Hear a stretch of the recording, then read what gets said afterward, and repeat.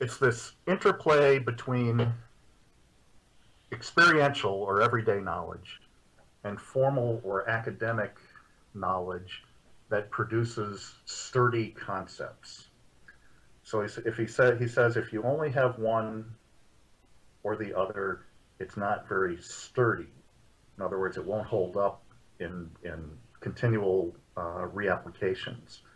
And and the reason I'm bringing this up is the example you gave was in school. If you learn a concept like democracy in school without having any experience with democratic action, you might be able to recite the rules, but you wouldn't be able to do much with it.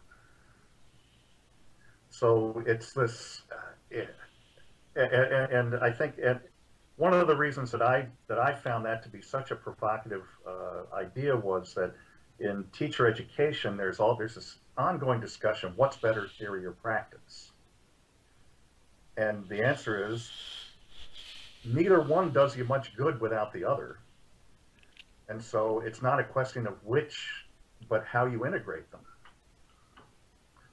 So that I think that's how I would answer your question about the school-based knowledge. If it's just empty words, in other words, if you have nothing that you can personally inscribe in that language, then it's not useful and sturdy.